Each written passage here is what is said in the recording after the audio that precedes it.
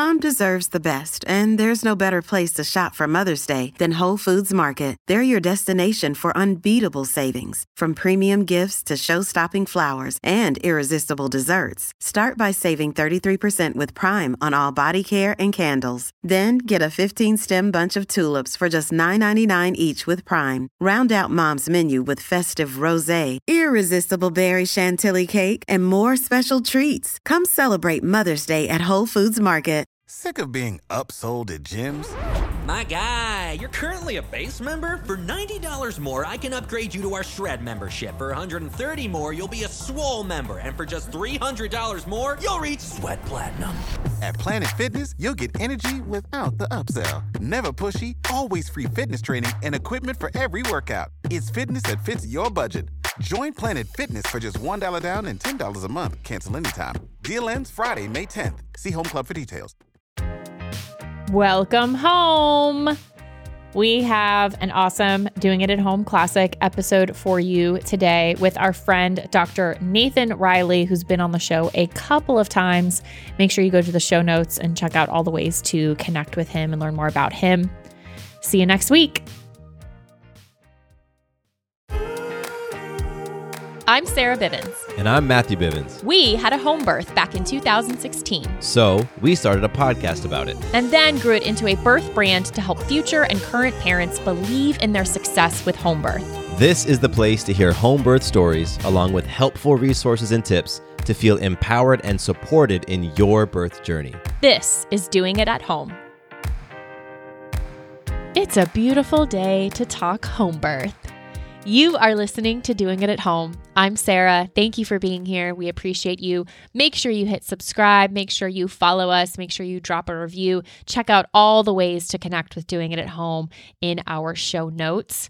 Today, I am honored to welcome back to the show for the second time our friend, Dr. Nathan Riley. And this is our first new episode of 2022. So yay! We first had Nathan on the show back in episode 243, and we are now at 365. So it's been a minute. If you would like to listen to that first episode with Nathan, look at the show notes where whatever device you are listening with, whatever platform you're using, there is a show description and then there's links for you. Check that out. That has the link to the previous episode. It'll have a link to all the ways to connect with Doing It at Home. Make sure you're following us. Make sure you're subscribed to the show. Drop a review if you would like to check out our online resources, our merch, our book on Amazon. If you would like to reach out to myself or Matthew about our coaching, our lifestyle coaching for mothers and fathers. We have different programs for you tailored to wherever you are in preconception to postpartum and parenthood, really about providing you with support, accountability, and tools to be aligned and balanced in all the aspects of your life, from spiritual, mental, emotional, physical, and social. So if you're interested in that and you're interested in going into one of our programs, please feel free to reach out. You can email us directly, hello@diahpodcast.com, or you can go to our website, diahpodcast.com, and there's a contact form there for you. So back to the conversation today. We have had a lot of conversations on this show. I've done a lot of episodes, done a lot of interviews, been around for a couple of years here, and I don't like to play favorites. And this conversation with Nathan is up there for me in terms of impact, in terms of power, in terms of just the energy of it. It's so magical, y'all. I'm really excited for you to hear it. I don't want to give away too much, but Nathan shares the details of his recent home birth. He and his wife, Stephanie, welcomed their second baby girl into the world in their home. And then we also get into a bit of Nathan's journey as a doctor, as a physician, from hospital model and system of care to what he's doing now and how he is supporting parents as well as birth workers, and questioning the system and honoring and trusting the process of birth in such a beautiful way. And to just get his perspective as a partner, as a husband, as a father, and as a doctor, sharing his birth story and then also sharing his visions and the space that he's holding for birth. so inspiring. And he lists off a ton of really great resources in the conversation, places and people for you to check out if you are interested in this kind of conversation that we have here today. And so I'm going to have those in the show notes as well to make sure that you can find all of those really great, rich resources that he lists out.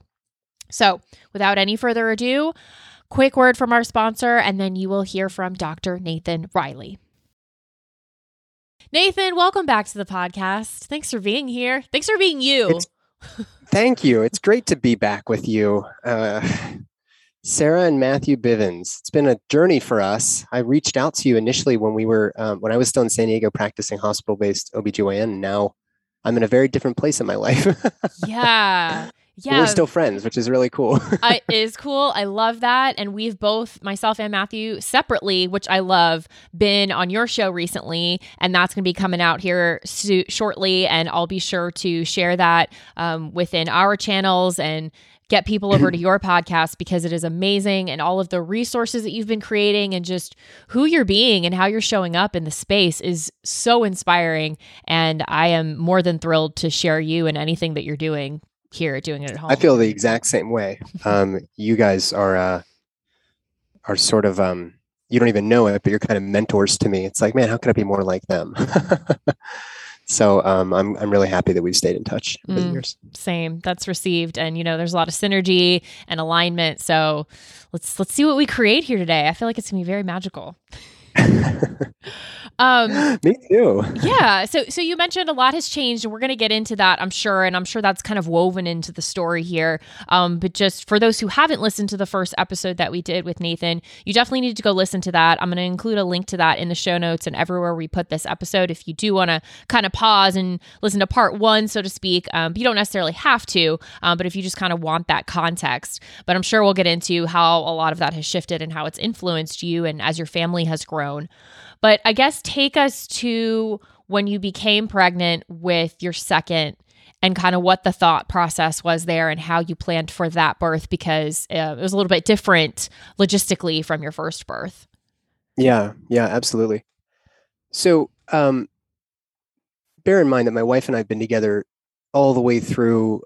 We met in high school, college, med school, residency, fellowship, and now like real life doctor life. And so we've known each other for a very long time, and she's grown up in the medical system in the way that I have, because we've been together for almost that entire period. Apart from when I was in med school, we did separate for a period of time, and then the stars brought us back into alignment. But I think that, the process of medical training, I go deep into this in a recent solo cast I released on my podcast, The Holistic OBGYN, where I really talk about, like, from the beginning, how did I get into the system, and then what kind of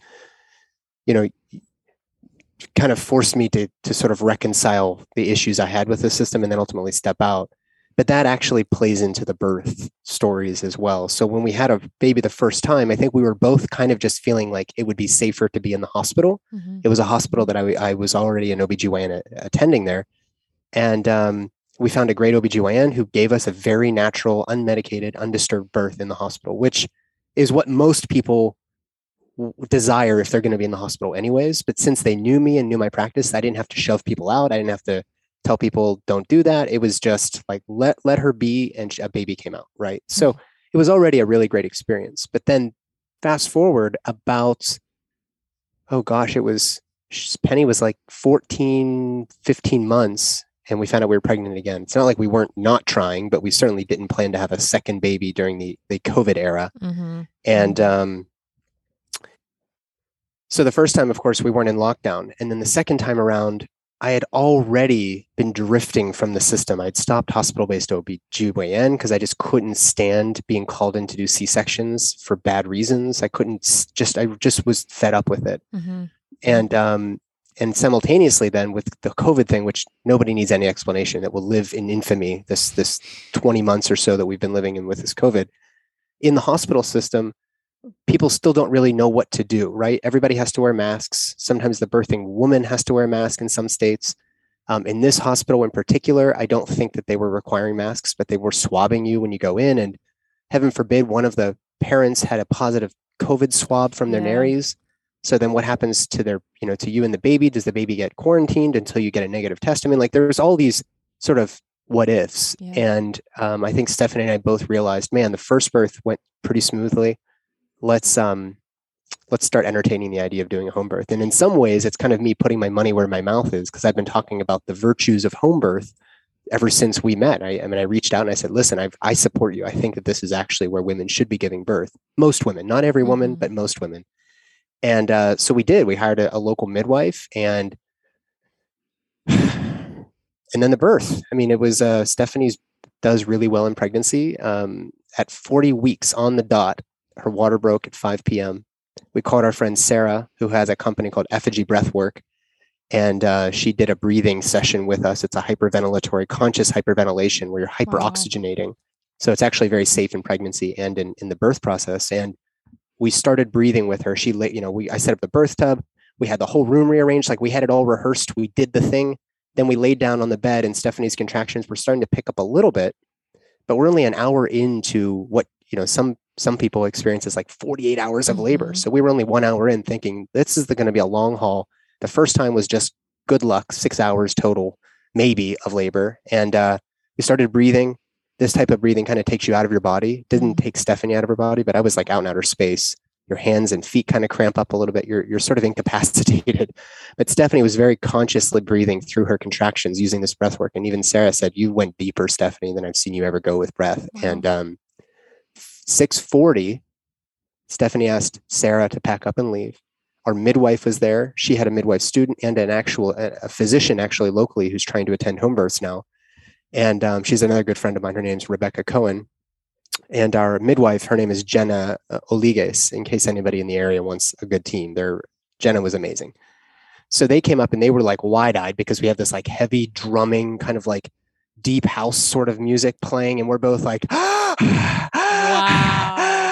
I mean, it was powerful. There was so much energy in that room. And then Stephanie was kind of nudging me like, Nate, I think the baby's coming. And so she could feel the baby descending and the portal opening. And sure enough, Sarah leaves, gets in her car at 6:41. The midwife is there. Rebecca, our doctor's there. Mika, the midwife student's there. And Jenna responsibly says, Stephanie, let me just see what's going on. You're telling me things are changing. And like the head is there, basically. Wow. So in 2 pushes, the baby's out at 6:46. So we had basically 2 hours of labor.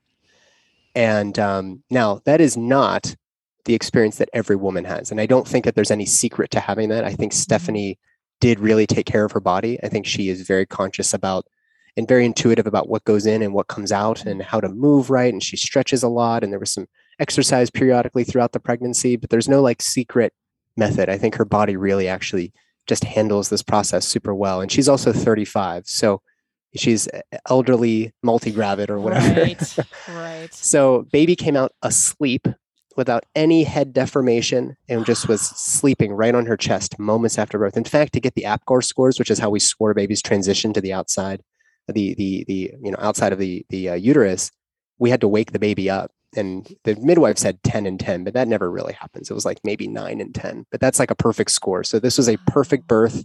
As far as I could tell objectively. I think Stephanie, of course, would tell a different story, but even for her, she said this was very healing. She leaned into the process this time as opposed to getting to the precipice and then holding back. So for her, it was very powerful. For me, it was very powerful. And we got to just snuggle up with our baby right in our bedroom. Didn't even get into the birth tub, Sarah. What a waste of all that water. Yeah, you hear about that. But it was sometimes. Magical. Yeah, it was, from an objective standpoint, it is the dreamy home birth experience. And I couldn't be more proud of my wife and of that little baby. And now we're just in nesting phase. It's been about 5 weeks now. And it's been great to just have her at home. We never had to go to the hospital. We never had any medical issues. We never got the vitamin K shots or the goop in the eye. We didn't have to clean her off right away. We left the placenta attached for like well over an hour. And then a couple hours later, the team left and we were left alone to watch Dune and just that's amazing. try to like lean into the experience of being parents again. So yeah, that's our birth story. That's incredible. Yeah. You messaged me, I think the day of, and you were just like, yeah, we just had a baby over here. So, it just sounded so normal, the the whole thing. That's so incredible. And where was Penny while this was going on? So our whole family came. Well, Stephanie's mom, my mom, and her husband Paul came. They were staying in town at a local Airbnb, and they actually came. They were actually there. We were actually seeding the yard. We were digging up the grass and reseeding it. And Stephanie texted and said, "Hey, I'm okay. I don't want you to sound the alarm or anything, but my water definitely just broke. And, just to let you know." And I said, "Okay." Well, I went in and checked, and her mom was doing Reiki on her. She looked pretty uncomfortable. And I said, "Let me call Jenna." And I went out and told all the rents. I said, "Hey, I think it's time to go to the Airbnb." So they kind of just dropped everything, grabbed Penny, grabbed all the stuff we had prepared for them, grabbed the 2 dogs, and went to the Airbnb. And we had contemplated having Penny stay for it, but given how young she is, I don't know. I just don't know what the right age is. Like, I think there's a good argument to have kids there. I don't know if at 18 months, if she's really ready for that necessarily. I just don't have a right answer. I'm actually kind of curious what you think about having a very, very, very young child at the birth. And she doesn't have context. She doesn't have really any understanding as to why mom is screaming and maybe in pain and there's blood. And, it just, I don't know. What do you think about that? For sure. I mean, of course it's situational, and I think it's knowing your child and their personality and whatever sort of predisposition they might have, or what sort of exposure or conversations that you've had with them. We've thought about it constantly since having Maya, and then thinking about future births, at almost every year, would we want her there? Would we not? Yeah. And I think looking back now and understanding who she is at 5, she just turned 5. I think she would be fully capable, fully in it.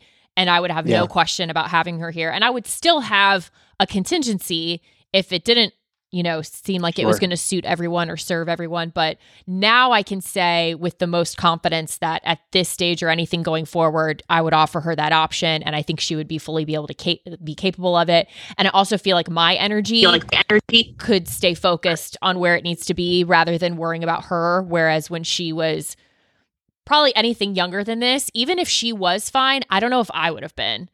I think I would have been, still having my focus on her. If I could even hear her crying or something like that in the other room, I don't know if I would have been able to dial in and drop in.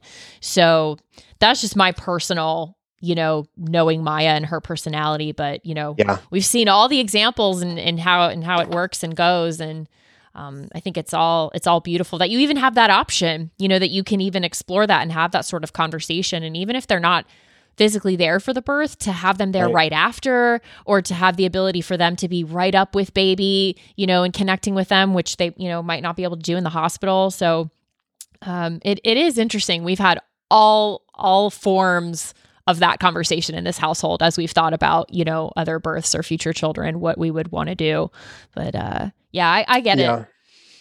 Yeah. Mm-hmm. I think one concerning thing for anybody out there listening is if an 18-month-old, she's very dependent on Stephanie for comfort and for checking in with her feelings. And of course she could do that with me, but I'm also there holding space for Stephanie, and Stephanie is holding space for the unfolding of the cosmic birth. Yeah. This sacred process. It's not a medical procedure. And if we can say it's not a medical procedure, then that actually puts a lot of the onus on the woman giving birth to really be checking in with herself and checking in with spirit and allowing this process to unfold and not holding back and struggling with this transformation that's happening. And if that's all true, which I believe it is, then if Penny needs comfort from her in that moment, I don't know if Stephanie would have been able to give her that. And so if she got scared, if she got I don't know, scared is probably the most likely scenario. Like, what's happening? I need you to check in with me. She starts pinging, as Kim John Payne describes in The Soul of Discipline. And Stephanie wouldn't be there necessarily to be able to be present with Penny. So that was probably the largest deciding factor, was like, hey, I'm not exactly sure where Penny's going to turn if we need to fall back on the contingency plan. Yeah. And in the moment, it might not be, Yaya, my mom, or Abby, Stephanie's mom, that would really be able to provide her the care that she needed. So I could see it going both ways, but we decided to just have everybody move off to the Airbnb. We had our own little sacred sanctuary in the bedroom set up, and I don't have any regrets. I think it was beautiful. That's awesome. And you mentioned being, proud of Stephanie, witnessing, her go through 2 births now. different kinds of experiences. It's just this evolution, this unfolding of her as a woman, as a mother, as a goddess, all of that. Just what else do you feel like you learned either about her and then I'm sure yourself, but I'd love to hear any insight as far as what you got out of this birth experience that was kind of a new understanding.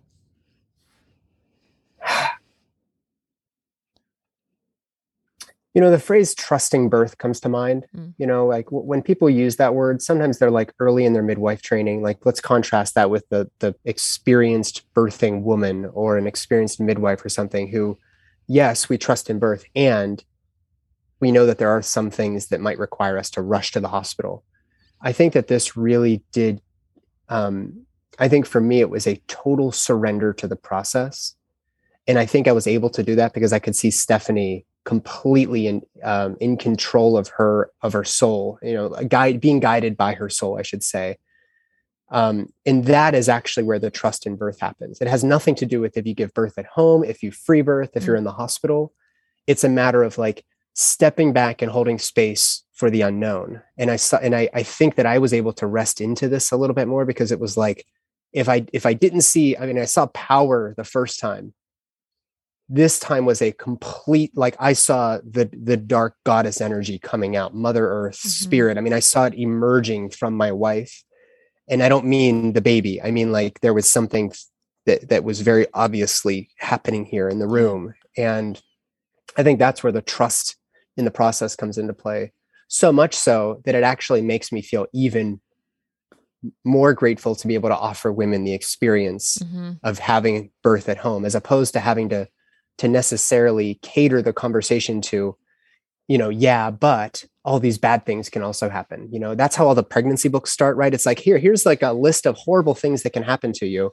And here's maybe 60 pages on like how beautiful birth is. Like now the foreword of that book in my mind, and maybe if I write a book someday, it's going to be, here is 600 pages on the majesty of this process, right? The perfect co-creative process of spirit. And you get to witness it. You get to sit here and bear witness to it, not with all the distractions and the lights and everything. Here it is. And there may also be these things that we need to consider down the road. But right now, I need you as my patient, as my partner, as my sister, whoever, just to appreciate the reality of what's happening here, which is not, again, it's not a pathology. It's not something to be fixed by a doctor. It is something that you have no control over. This is spirit working through you to bring another life into the world. And when we start the conversation with that, it makes it so much easier to just to kind of go with the flow, and to consider, if you have an experienced birth keeper at your birth, to like also realize that, hey, they might have some information here for you that will keep you and your baby safe, if that's the route you would take, is going to the hospital. So I'm not sure if I answered your question there, but it really did kind of solidify the essence of like what birth is for me. And that is important as a doctor, especially, who's counseling people in pregnancy all day long. So, yeah. You exceeded my expectations on that question. You went well above and beyond. I'm sitting here like, yes, yes, yes. All of these, bells are ringing internally for me as you're describing and sharing everything that you did.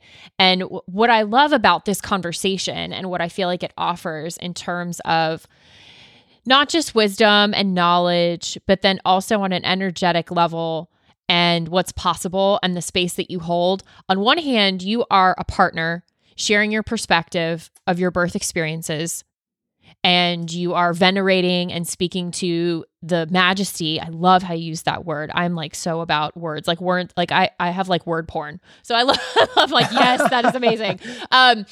You're speaking to that in terms of how you're witnessing Stephanie, how you're witnessing this co-creative process, these joint agreements that are going on, right? But on the other side of the veil, and then as they come into this iteration, this time space reality. So you're sharing it from that perspective, like as a partner, and then you have the medical practitioner brain that you can apply. And then there's also been your own journey of that and integrating that into a space that works for you, aligns with your spirit, but then you also see it as a way to help heal and support others. Like all of this is at play right now as you're describing all of this. So you represent so many different facets of a witnesser of birth, an observer of birth, being present in it, and then also from a practitioner and a space holder perspective. This is just like, woo! Woo! Like, I hope people know what they are getting right now by listening to this. There's got to be so many pause, rewinds to this conversation because that's just how juicy it is. I love it. Yeah. And so go ahead. No, go. No, it's all you. I'm wondering how this now translates and weaves into where you're at in your practice, where you're at in how you are holding space for birth and what you're up to. Because as we mentioned at the top, it's shifted a lot from when we last spoke. So what are you doing right now and how does it look? So yeah, the journey over the past couple of years for me with the medical system has been fraught with issues. Mm-hmm. I was recruited out to Kentucky to practice hospice and palliative care. That's my other specialty. So I sit with birth, I sit with death, and I do a whole bunch of lifestyle medicine in between. That's my whole practice. So when I was recruited out to Kentucky, I thought, well, I'll do some OBGYN work, to supplement our income and to collect cases for my oral boards, which are coming up in a month or so. It's like the surgical boards that I don't really need to take, but people want to know you're board certified. And I've taken the written version, but I haven't done the oral version. And the oral version is really like, there's a 20% fail rate. Like it's a nasty test that everybody dreads. And I don't even need it because I'm not practicing in the hospitals anymore. But I had to collect cases. I figured I would take it and I am going to take it. And so I started doing it in the hospital, but that was before like about 7 months into that, I was like, I just can't do this anymore, like I described earlier. So I then stuck with palliative care in the hospital, which is really a chronic disease management, added level of support for cancer patients, et cetera. And then I was also doing some part-time hospice work, which is actual end-of-life care. So while I was at the hospital system that recruited me out there, I just didn't, I don't want to bash them too much, but there were certain things happening within the administration of the hospital that I just could not align with. I actually felt very, very bad about some of the things I was seeing. And so we agreed to mutually part ways. We'll just say that. And then I went full-time into hospice. This was back in early 2020 that I split from the hospital. And then I went into hospice care. And I did the hospice care until about September of this year. And I can just tell you flat out, I was fired for not wearing my mask while talking to a dying person. And just like what I described about birth, I feel almost the exact same way about death. It is there's a majesty, there's a sacred transformation of spirit that's happening here. This is not a medical procedure. This is not a medical conundrum for us to figure out. Mortality is the purpose of living. And you get a period of time to be here. After you've emerged from your mother, you have a period of time to be here to learn and to heal whatever shred of your soul came here, whatever they came here to do, the contract. So at the very end of your life, if you've lived 95 years, you've got pneumonia, you're dying. You don't deserve to not be touched. You don't deserve to not be loved and to be cared for compassionately. And I can't do that without my nonverbal communication. Yeah. So took my mask down, got fired, which of course I think is complete baloney. But I should actually be writing them thank you letters. Yeah. And I even considered, should I send them Christmas gifts because I'm so grateful to not be in the system anymore? And this also, I'll refer people back to that solo cast I did, which tells the journey of me entering medical school all the way through where I'm at now. And in these past 20 months, I think for a lot of people have really forced us to kind of reconcile, like, why do we need a medical system? Like, what is the medical system for? Are we over-reliant on this medical system? And I think that's more evident than ever in birth. During 2020, because there was concerns about going into the clinic and having people in waiting rooms, the frequency of prenatal visits completely changed. You might go every 6 or 8 weeks instead of every 2 to 4. We had to start questioning, like, why do we need to be doing all these urine dipsticks? Why do we have to be doing all this other stuff, especially for women who are, in the low risk category, which the risk stratification thing is a totally different conversation. But it really made me wonder, like, wow, like this is just more evidence that women can get great care at home from a midwife and not have to go through all the testing or the unnecessary ultrasounds or whatever else. And some of those things actually might be harmful. So in the past 20 months or so, I've also had the bandwidth to really look into like what's happening with big pharma, what's happening with peer review. And there's a whole bunch of problems. I mean, there's the medical journal industry, right? We're talking about New England Journal, Lancet, Nature, Cell, whatever. Their publication bias is being driven by policies that are set by big pharma and big corporations. So Marcia Engel, she was a former New England Journal senior editor and senior chief, what do they call it? Editor in chief, chief editor, whatever the term is. She even acknowledged after she left that position that like for the past 20 years, she's had to kind of swallow the fact that the industry is paying them big dollars to publish certain things and to ignore other things, right? Which is why we have this idea that birth is unsafe, that birth is a pathology, that you need these medicines, you need birth control, you need surgeries because surgeries help save you from your own mortality.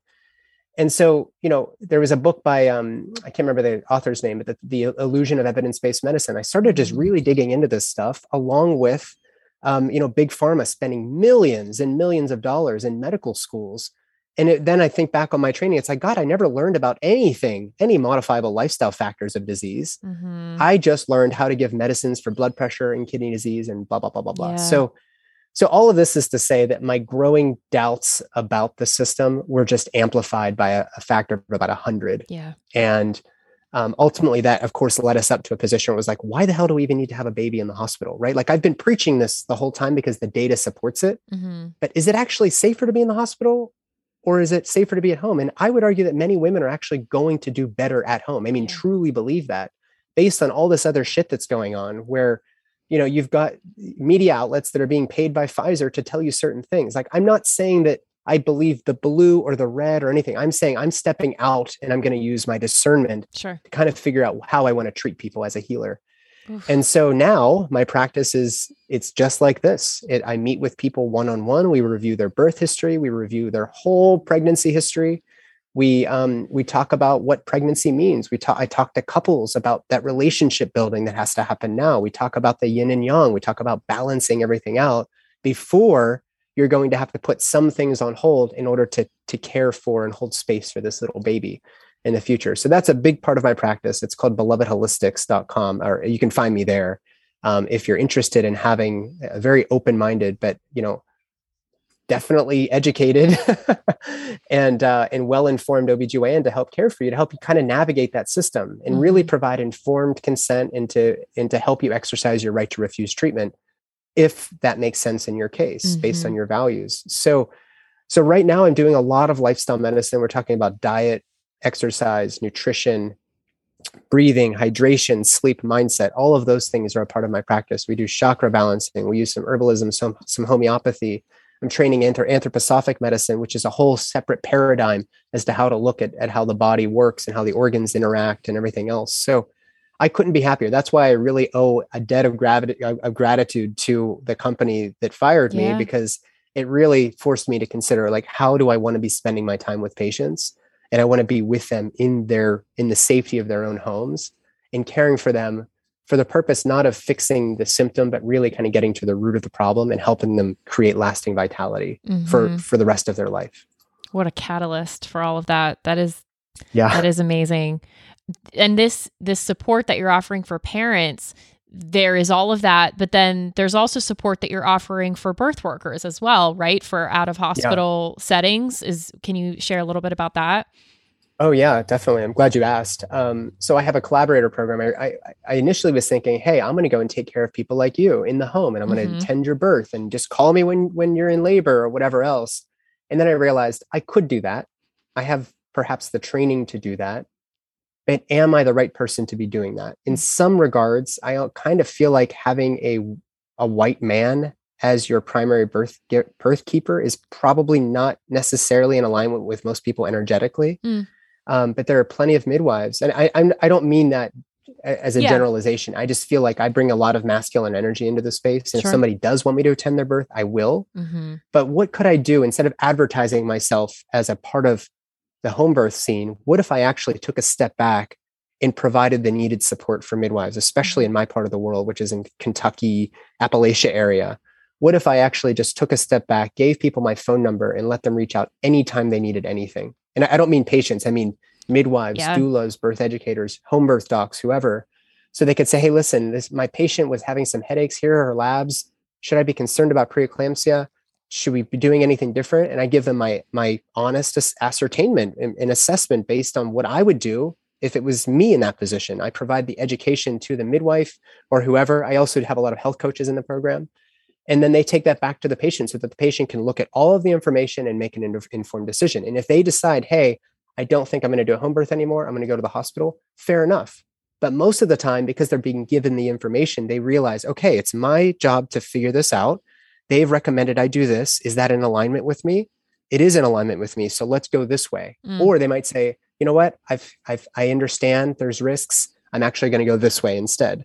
And that as birth attendants, as medical care professionals, like that's actually our job. It's not to tell you that I'm the captain of the ship and you're going to do it my way or take the highway.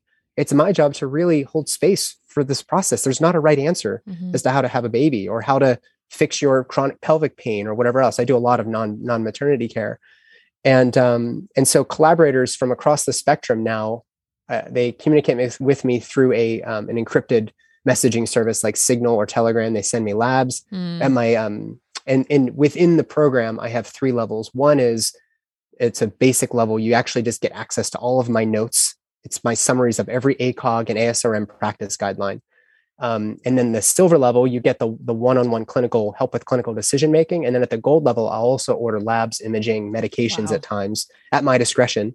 And we do we're going to change it to twice a month now, peer review, where anybody in the gold level can actually get together in a Zoom call like this. And for an hour, we share cases, we share obstacles, we share just interesting cases and kind of talk it through so that everybody can kind of give their input and then that midwife can become a little bit of a better midwife.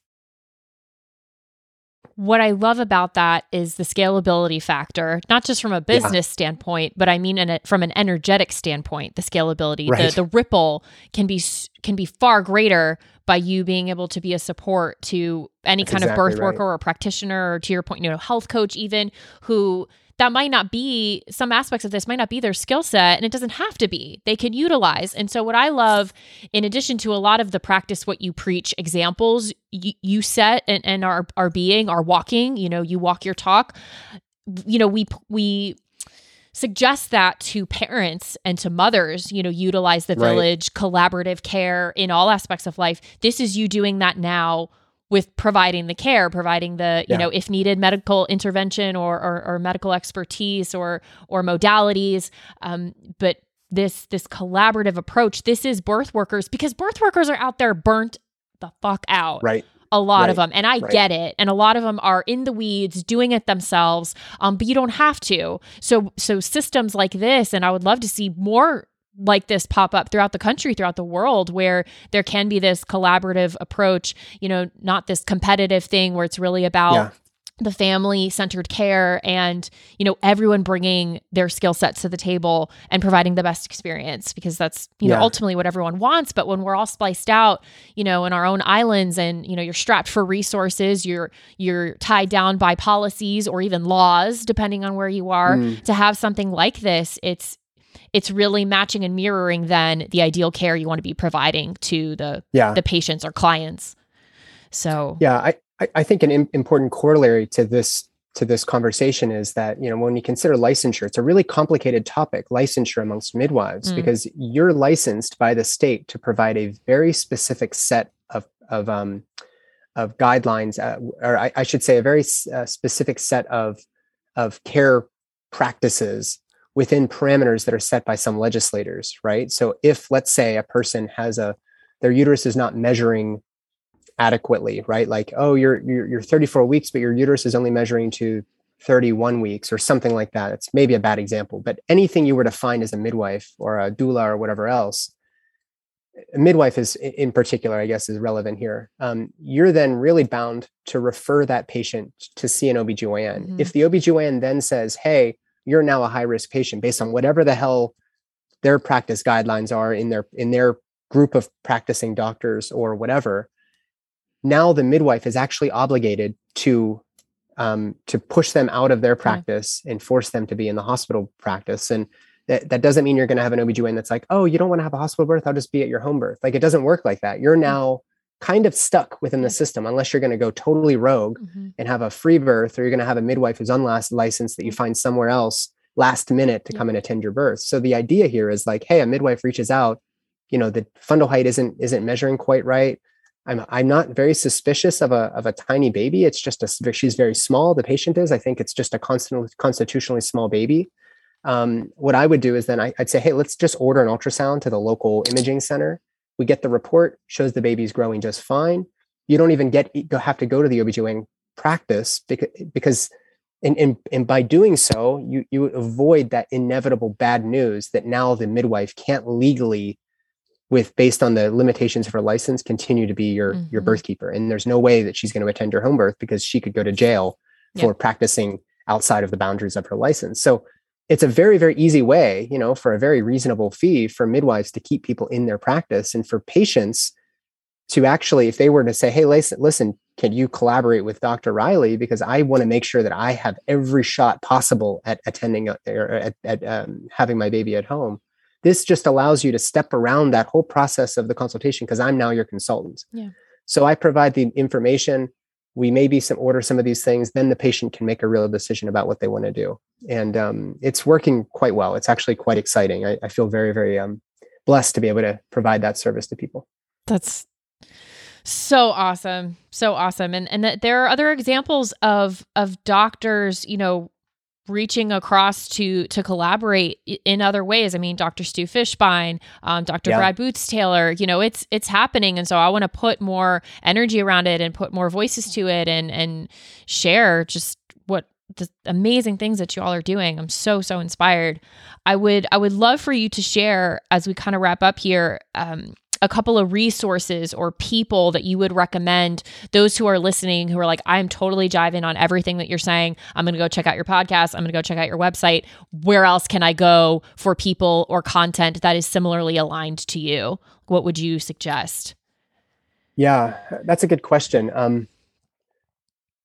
I don't have a great answer for that, except that in my journey to create this podcast, and I formerly had a podcast called the OB-GYN Wino podcast, which is really kind of dedicated towards summarizing ACOG's practice bulletins for busy OB-GYNs and other birth workers.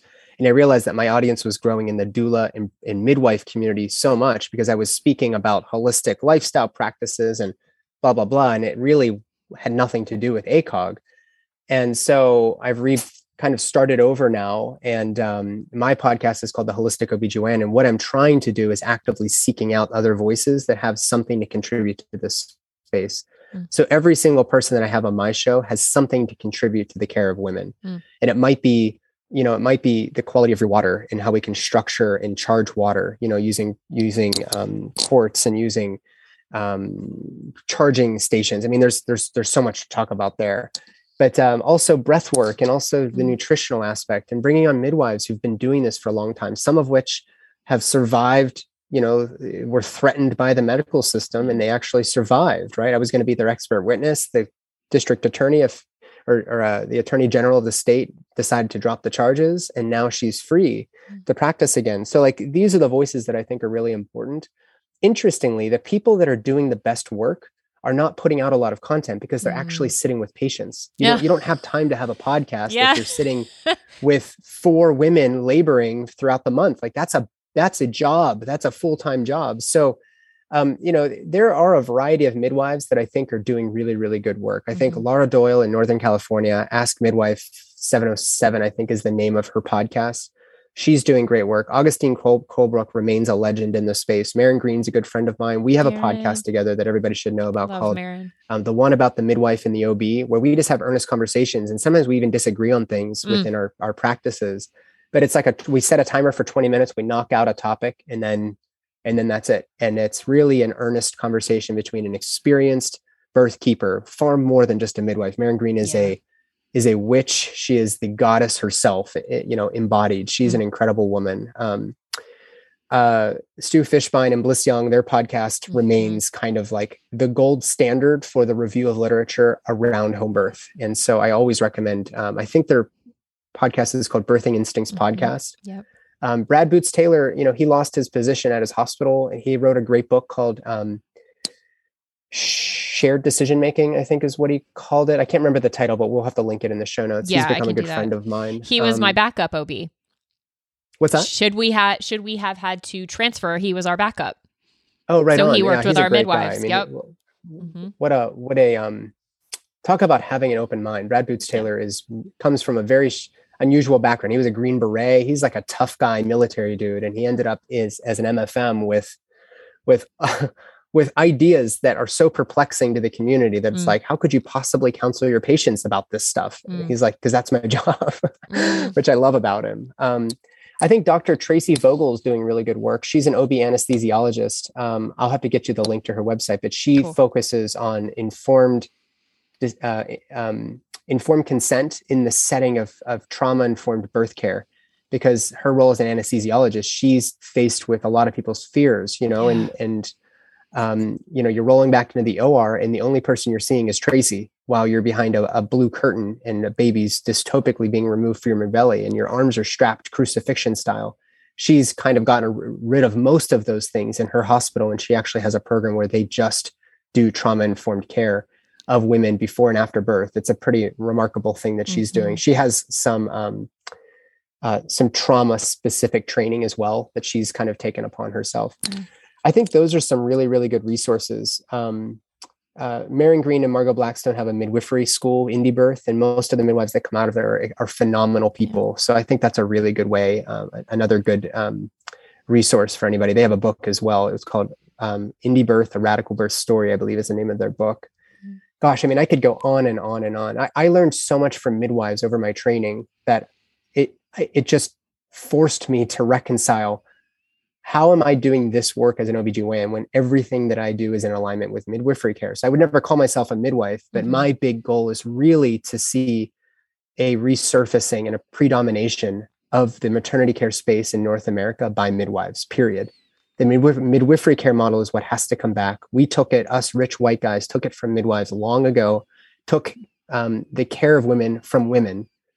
And we need to restore that. And I know that that's something that I'm saying from a place of privilege, but damn it, I'll use my privilege for that purpose then. Nathan, I love you. You're so amazing. I just appreciate, I'm going to include all those resources. So everyone's like, who was that name? What was that book? What was that thing? I'll get it all sorted out for you. And I'll put the list in there. So don't you worry.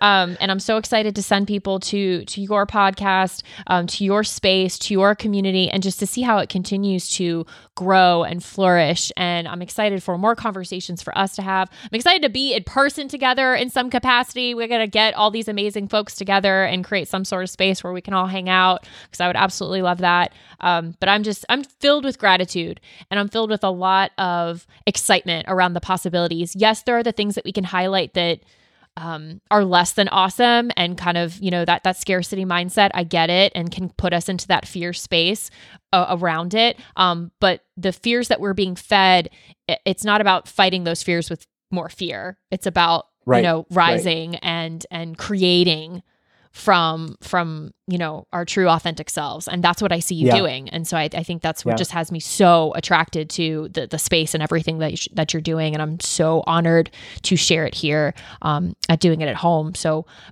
in closing, is there any last words or things that you would like to share with us or direct our attention to?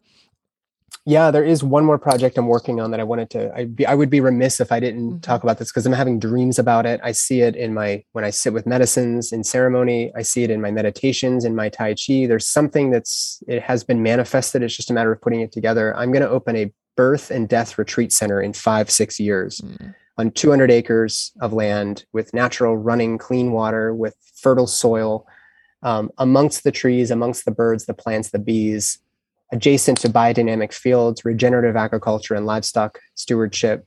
And we're going to demonstrate, we don't have to burn the system down. We just need to create a life raft. So we're going to demonstrate, how can babies be born into this world in the most responsible, ethical, and empowered way possible? And that's really going to rely on us to reconnect with nature, with our roots, like literally reconnecting with Mother Nature, capital M, capital N, and which is in direct relationship to source, to spirit. And so bringing spirituality back into birth and death is kind of my jam. And so everything from the architecture, biophilic design, biogeometry, water charging, maintaining adequate soil health, and having everything in one space where we can do workshops, we can host retreats, we can do it all in one space.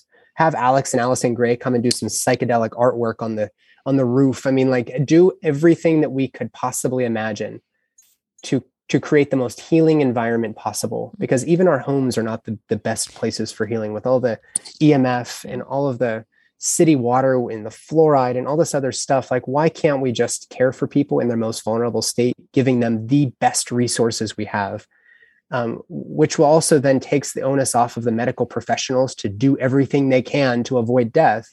It really allows us to hold space for the process while feeding the body and the soul in the most nourishing way possible. So I call it the Portal Retreat, and there's going to be a website, portalretreat.org. I need about $20 million to make this happen. So I'm working on that part, but I just want everybody to kind of know that space is going to be emerging as the Eden that we can all imagine, where babies are born not with bright lights and distractions and needle sticks, but with singing and sound bowls and amber lights, and everything down to the texture of the carpet and the comfort of the beds and the mattresses. And I mean, just having a really, really healing space in order to demonstrate that, hey, if we want to change the world, we need to change the way that babies are coming in, and we need to change the way that we care and love for one another, and not be further dividing one another. We need to really, really reel it in and start leading with love and compassion. And that's what the center is all about. Well, I will hold that intention in my womb space for you, because yes. And now just by sharing it here, planting that seed, just to magnify the energy and the intention around that. So amen to that. I'm really excited to see how this unfolds and everything else with you. So Nathan Riley, thank you again. Appreciate you. Thank you, Sarah. It's my pleasure. Thanks again for doing what you guys do. So grateful.